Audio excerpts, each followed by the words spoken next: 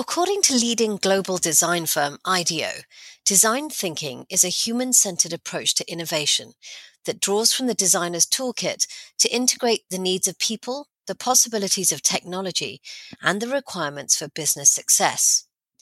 Thinking like a designer can transform the way organizations develop products, services, processes, and strategy. Design thinking brings together what is desirable from a human point of view with what is technologically feasible and economically viable. According to EU research, over 80% of all product-related environmental impacts are determined during its design phase, but design thinking can be used at any phase. It enables people who aren't trained as designers to use creative tools to address a vast range of challenges. Because of this, design thinking is an effective tool to introduce circular economy thinking and circular business model innovation into organizations. But how does it happen in practice?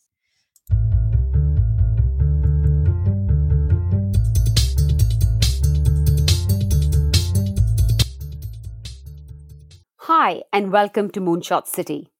I'm Preeti Ambani, and I'm here with Juhi Sharif, and together we're exploring the big questions around what makes a resilient and regenerative city.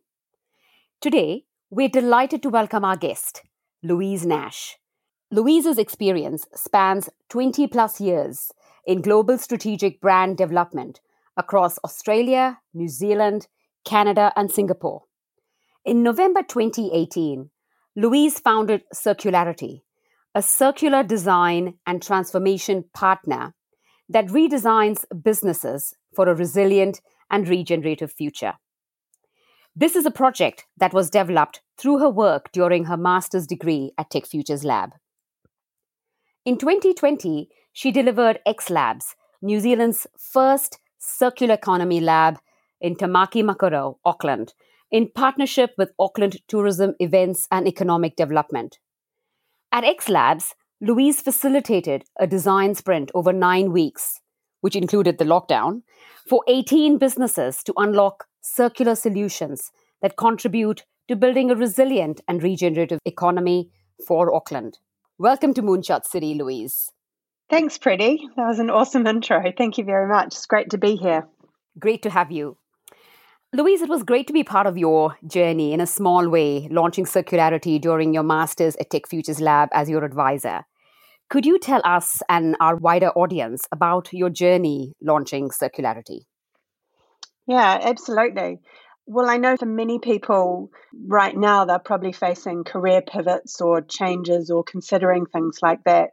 For me, it happened several years ago after reading a book about accelerating change in the economy and how we really needed to redesign our careers in different spaces.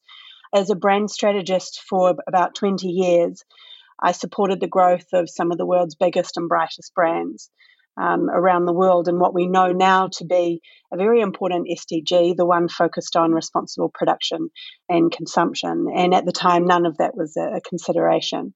So really, I was focused in that space. And then, a little flip happened for me, well, quite a big flip, actually. And the universe gave me a really good bump and said, you can't do this any longer. You're going to have to go find something else to do. You have to be part of the solution. And they're going to need people with your skills. And anyway, that was what the little voices said, and off I went. And so, ended up at Masters of Tech Futures Lab. I looked at a number of different ways that I could explore how I could bring my skills into that new future. At the time, I actually didn't know about the circular economy. I just knew that the current economy and the way we produced goods was broken, but I actually didn't know what the solution was.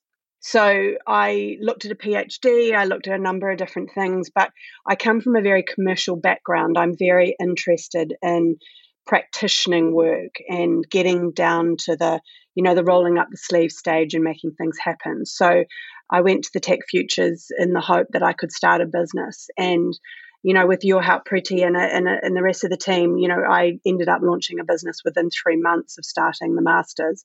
As soon as I looked into the problems that we were facing, looked into why they were happening, waste, emissions, I discovered they were systemic problems and that to solve them, we needed a redesign, and circular economy was a framework that just made sense. It helped us balance economic, environmental, and social considerations. So yeah, created circularity. I designed the logo myself, and then went off and tried to find clients that was interested in what we had to offer. And thankfully we did, and almost never looked back. Love your logo, by the way. It's a good one. Yeah, the current one was definitely not my first version. I have a few friends who are very good designers, and so they created a logo for me. So can you tell us, Louise, how XLabs came about? Because it's an initiative of circularity. So what did you set out to do?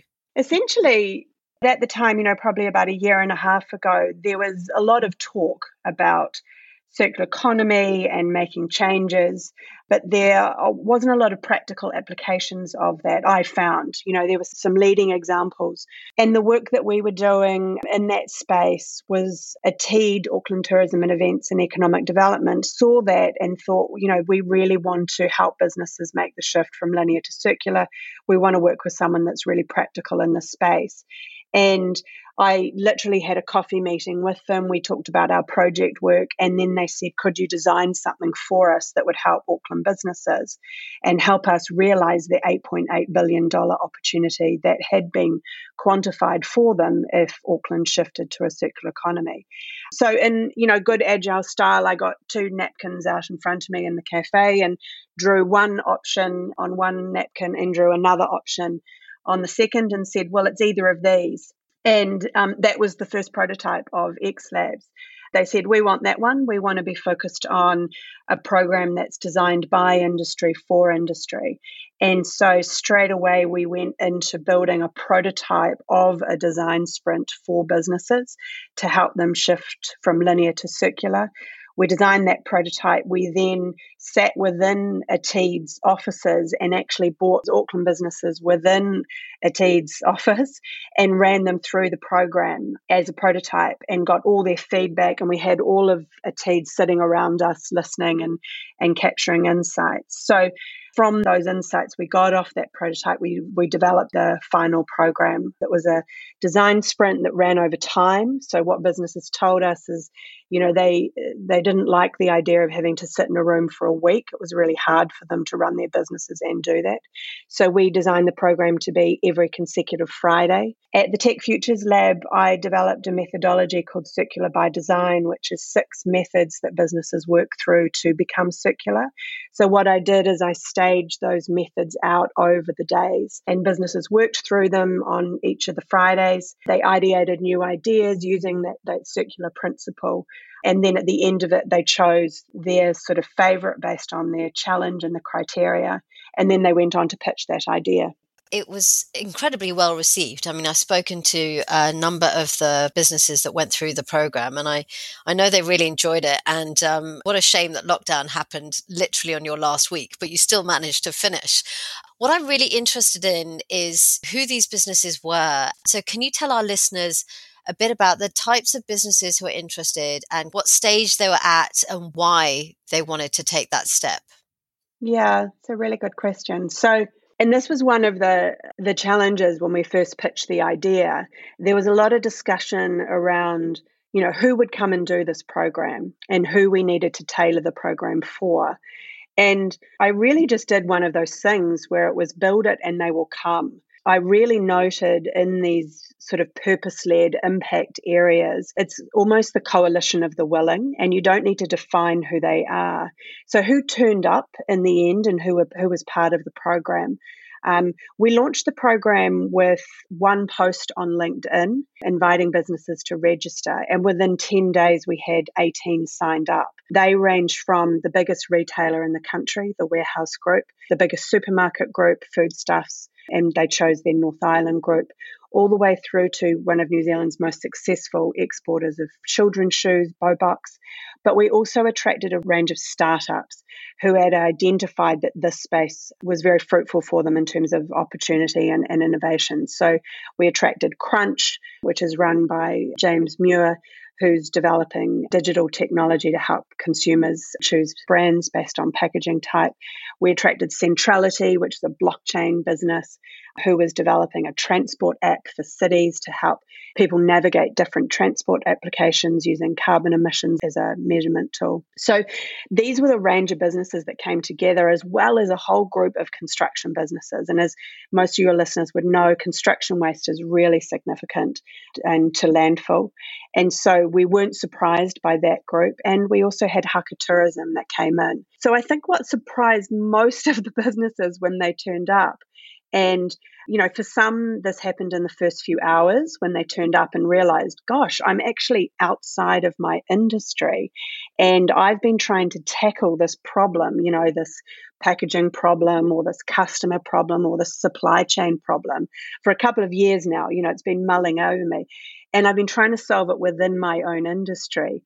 But it wasn't until they sat there and started working with people outside of their industry that they realized most of the solutions already existed.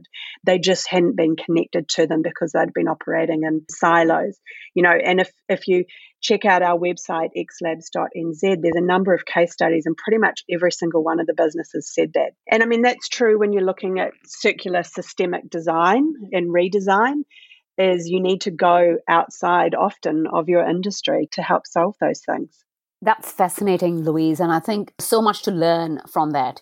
You mentioned Bobucks, and they are a New Zealand company with a mission to make the world's best shoes for little explorers.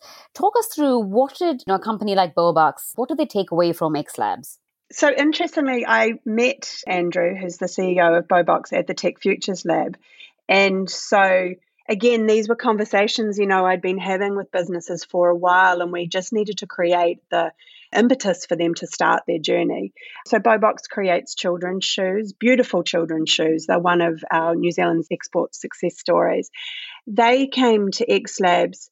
Actually, the design team came to X Labs, which was awesome for us to have them there.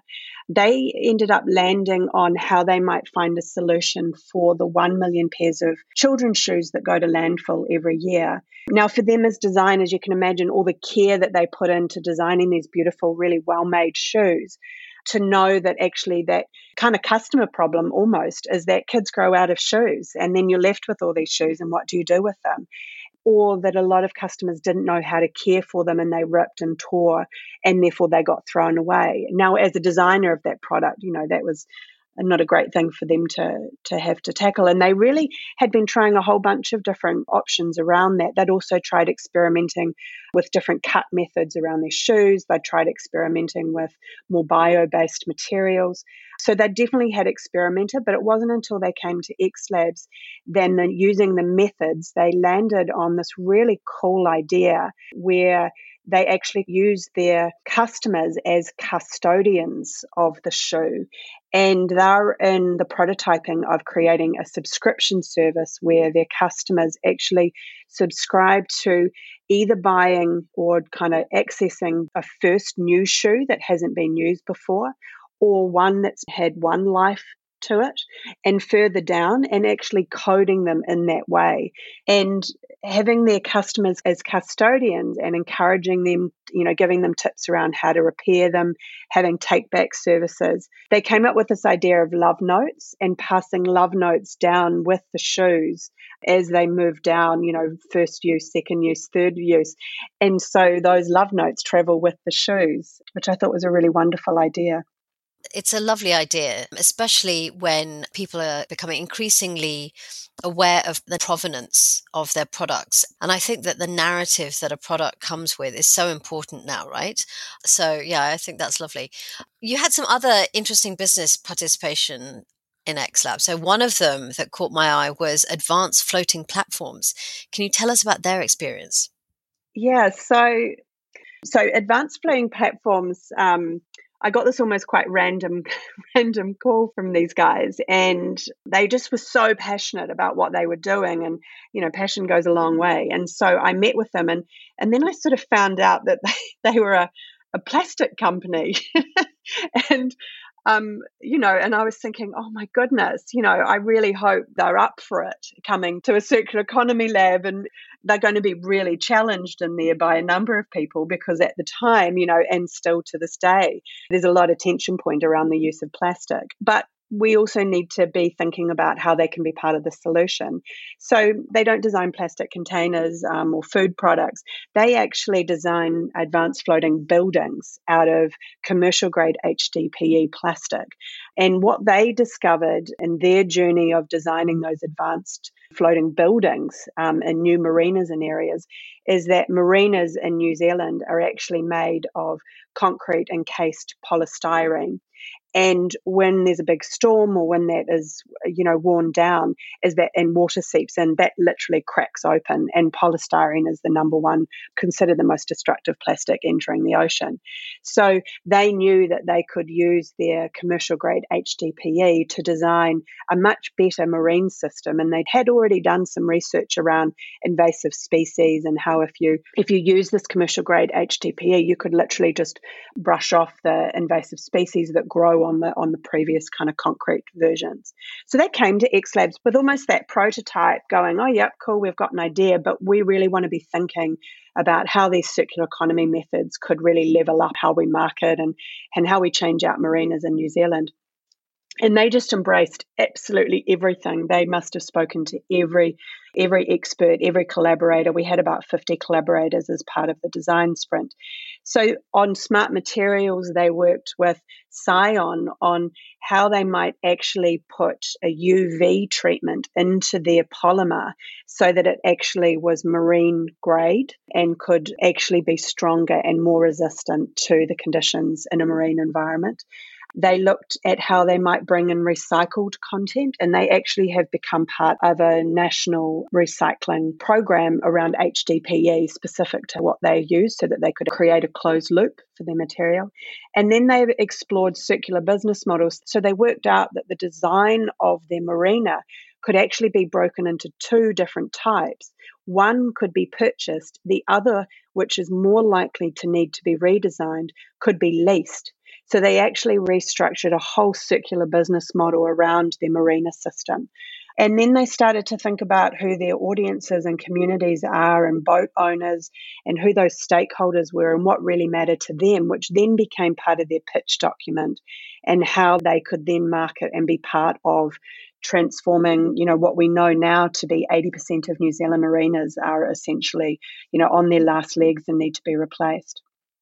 So that was their journey, and it was an absolute delight to have the guys part of X Labs. When they first put their challenge up on the wall on day one of X Labs, everyone wrote post-it notes over their challenge and went, why do you need to work with plastic? Why do you need to work with plastic? And they really proved everyone that they could make it circular. I'm really interested in understanding a little bit more about the mindset of these businesses as they were coming into X Labs. I think most of them were thinking, we've tried to find a solution for our problem and we can't find one. They were thinking, we can't do this business as usual any longer, and we need to find a new way of doing what we're doing. But they also were coming in with an experience of thinking and knowing that filling in reports and doing measurement and a lot of the really, great sustainability work that takes a huge amount of time and that a number of businesses undertake only gets you so far. And unless you are able to drive these projects with purpose and passion, it often fails to land. And so that's what we really tried to deliver for them in the lead up to X Labs. We got them really excited about being part of a group together. We got them really connected into their vision and values of their business, and we worked through that with them. And I think this is, to kind of reflect, Juhi, on your opening of this session, that's what a design thinking approach does. And I don't think those businesses had ever tackled sustainability or circular in a design way. And that just transformed how they tackled these problems. And, as practitioners, we worked with them on those problems. We loved those problems with them, and then we discovered solutions with them. So I think there was real merit for them, and it opened up those opportunities. And the businesses themselves called it their aha moments. And again, you'll hear this in the videos. They're all like, oh yeah, our aha moment happened on day 2 when we realized actually there was a solution that existed already, or I could be connected into someone that would make that possible.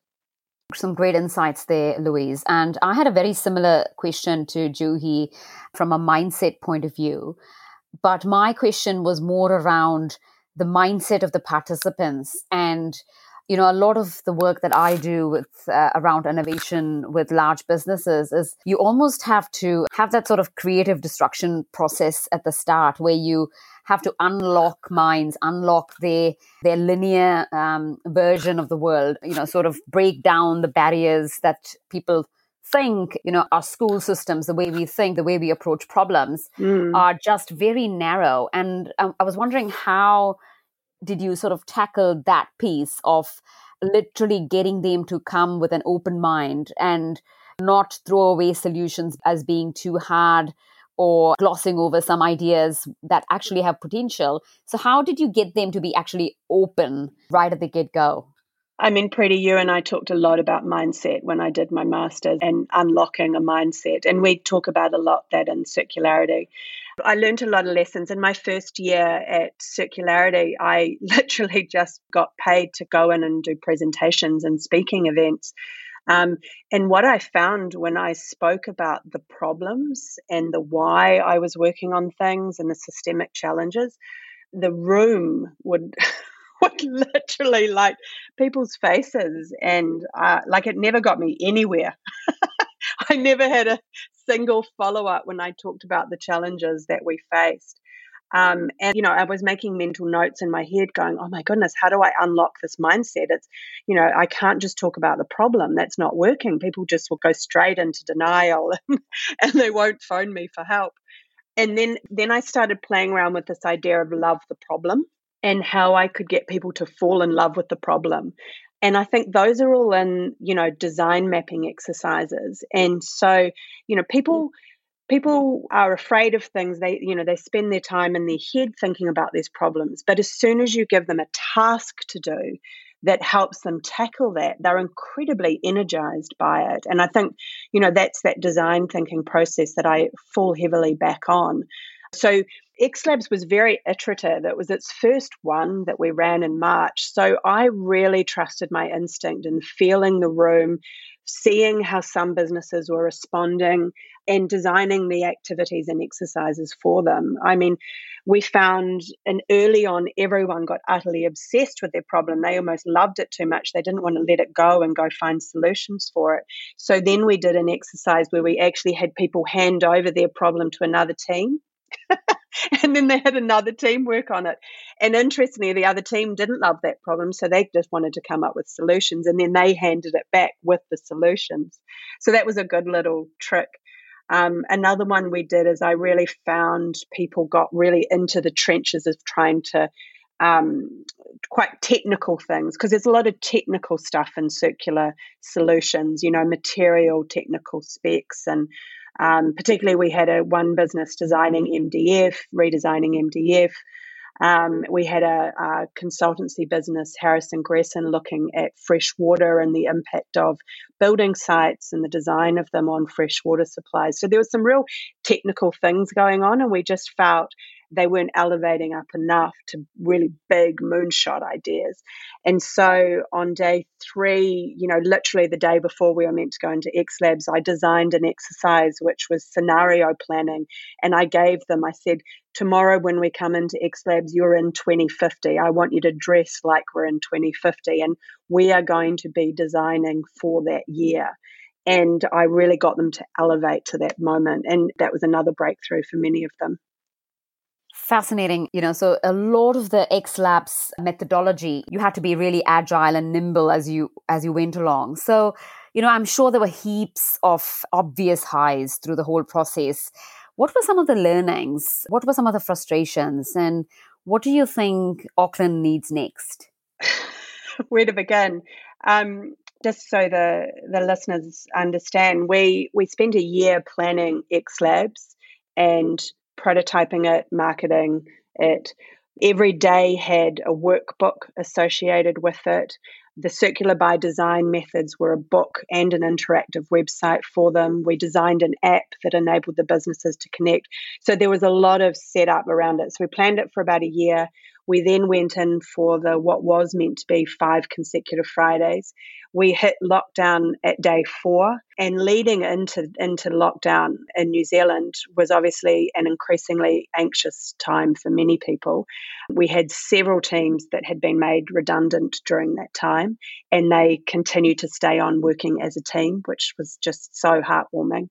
And then when we landed in lockdown, obviously I had my own kind of personal things going on where we had no food in our cupboards because I was so busy doing XLabs. And then we put the businesses all virtually online, so 150 people, and we finished the program sort of 4 weeks later. Coming out the other side of that, I guess the learnings is of that cumulative experience. But one of my main things is that innovation and business ideas need a lot of support to take them, out of the head, out of the drawing, and into a proper pitch document, a well thought out, validated pitch document. And that was a real learning for us. And we've taken that forward into our work at Circularity. So at Circularity, we were involved in the design of systems and products and shifting businesses from linear to circular. But the sort of storytelling and pitch element and the comms piece, if you like, was something that we kind of did for businesses as a favor. But now we know that they're absolutely going to need that at that end part. So that was a real learning for us. And now most of our projects all have that component. We develop a pitch presentation, we develop case studies and storytelling assets for them to go on and engage their stakeholders so that the ideas live and breathe, they become commercialized and they become actualized. The other big learning for me is that we've received huge amount of interest in XLabs and the businesses, but in fact, no funding support. Now, this was, hugely disappointing. And, I guess there's enough time between, the end of it and now that I can reflect on it. And what I found is, despite interest from almost every government department and various impact investors, circular economy by its very nature is very tricky because it doesn't fit into a box. So it's not strictly just economic, it's not strictly just environmental. It is waste in part, but if you're designing it out at the beginning, you don't qualify for waste funding applications. So that part is definitely a frustration of mine, and the team and I at Circularity are working on that at the moment with the likes of MB and with the likes of a range of different impact investors to help what we hope will create a circular fund for New Zealand that we can support the next round of XLabs businesses. That's interesting because you're absolutely touching on kind of the systemic challenges for circular economy itself. And so are there any other challenges that you see at a kind of national level? So an example that I would raise is the lack of infrastructure to solve some of these issues, right? So is that linked to the funding issue? Do you see that being a challenge, or do you think that actually that's something that businesses can overcome internally or? Definitely, I think when I started out, I mean, obviously when I started in the waste area, and absolutely in New Zealand, we're incredibly challenged by lack of, technological advanced infrastructure. However, I guess what I'm seeing now, and obviously there's just been a round of funding from the Waste Minimisation Fund specifically targeted at this. However, what I found when I work with the businesses is there's so many solutions, circular solutions that they can be working on that's not necessarily tied to that infrastructure. They can make changes in their procurement policy that mean that they're not reliant on that. I think what we have to work with in the circular space is the constraints of the system that you operate in. And if you do take this design lens, those are just the constraints of the design. So you just work around them. And I'm not saying that makes it easy. I'm just saying that's a parameter that you have to work with. I found sometimes there is a reliance on thinking we need this big infrastructure thing that we need to invest in, when in fact there's a whole number of different really small but cumulative things that we could do that could make something circular. And so did you find that the constraint, people say often in design that when you create those constraints, that actually that inspires a creativity to find solutions that you wouldn't necessarily have otherwise? Oh yeah, no, absolutely. And when I did that scenario planning on day 3, I believe, because the teams needed to, develop bigger moonshots, all my scenarios were taking away things. They were all about constraints. And definitely that shifts people. They go, okay, well, the status quo is gone. What do you build? And also there's a responsibility, I think, that comes into it too, Juhi. So again, the reliance on that big piece of infrastructure to help solve my problem. I mean, don't get me wrong. Absolutely, we need infrastructure and we need shared infrastructure that many industries can feed into, and there's a benefit of economies of scale. So I'm not discounting it. For me, if I went into X Labs and tried to help those businesses, it wouldn't have helped them if I'd said, actually, why don't you all work together and put a funding together to go and get a piece of infrastructure? Because they all needed to take individually responsibility for their challenge, and the reliance on that other thing meant they wouldn't do that. Yeah, if that makes sense. No, absolutely it does. And the other thing, I suppose, is that technology is moving so fast that you don't necessarily, as you say, you don't want to invest in massive infrastructure that's going to be a white elephant in 20 years' time. Yeah, and I did start off thinking, we just need to focus on pooling resources and infrastructure. But then I've just seen so many different great solutions happening globally. I just recently ran an event for Tech Futures Lab on microwave technology, and that's being used to take products like tires and convert them back to the original polymers and original ingredients, chemical recycling that's coming into play, and all that new technology. We're on the forefront of it. So there's so much to be done that a business can be involved in. So thank you so much, Louise, for speaking with us and sharing your insights today. It's been great to hear about the journey with circularity and X Labs, and we look forward to seeing what's on the horizon. Thank you, Louise. Thank you for joining us. Yeah, thank you to you both.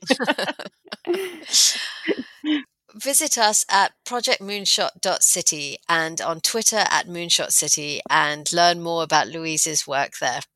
I'm Juhi Sharif. I'm Preeti Ambani. This is Moonshot City.